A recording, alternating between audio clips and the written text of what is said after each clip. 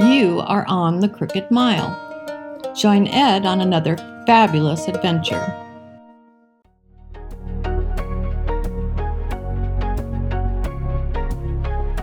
Thanks very much. Thank you. Welcome again, everyone. Yes, you are on the Crooked Mile. And right off the bat, I must issue now a listener's warning. You are about to enter the scenes from a night's dream. Or perhaps it's just the ravings of a madman, his insanity. Or is it something more complex? Or is it something far more simple? Well, you must decide. Are these the scenes from a night's dream? Or is it something different?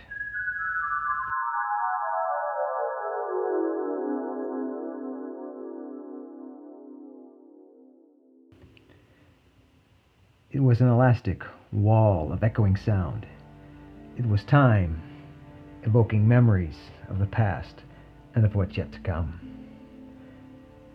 It's touching on the mundane matters of the ego, mind, heart, and soul, balanced on a razor's edge of madness and sanity, alienation and society. Only year after year does the longevity begin to make sense. Sometimes with impossibly thick language that binds it all together with a common thread. We hope.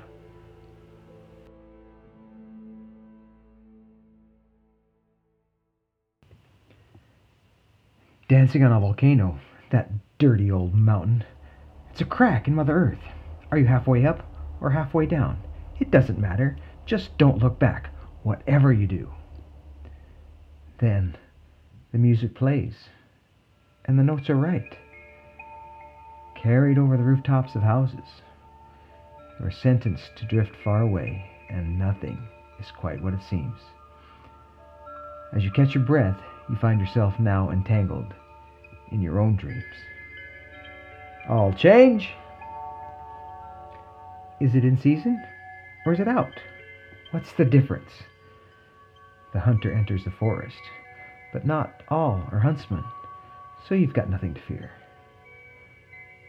So I pretended to have wings for my arms, and I flew to places which the clouds themselves never see. But that must have been another one of your dreams, a dream of the mad man in the moon. And now the streets are deserted, though I'm sure the police have been alerted. Hello, son. I hope you're having fun. You've got it wrong, sir. I'm only the cleaner. Oh, you've done me wrong. It's the same old song. Forever.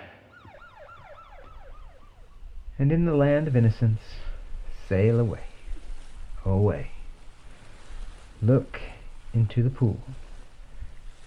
The ripples, they never come back. It must be a trick. But what does it even mean? And at the end of the end, there is an angel standing in the sun. He calls out, "Please, get back home." Now then, we have set the stage. Let's have a walk down a stranger road than this one.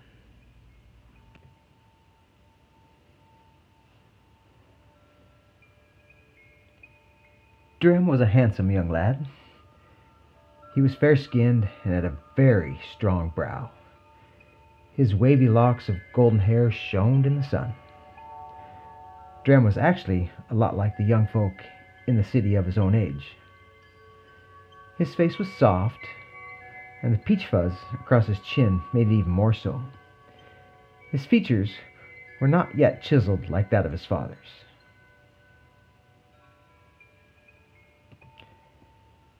Young Drem, though, became bored of his life in the city of gold, so he left, but let nobody know.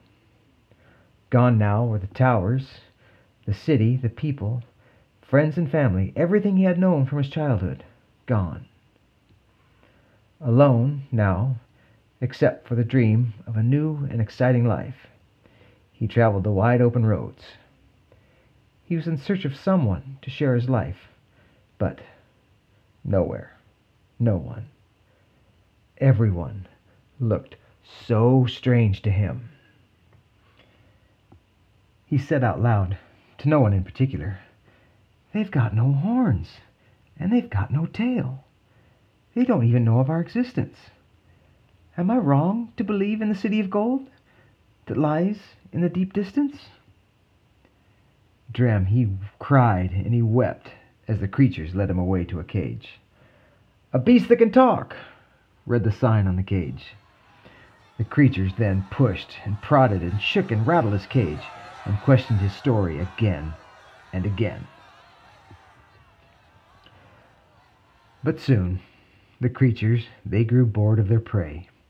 "The beast that can talk," they scoffed.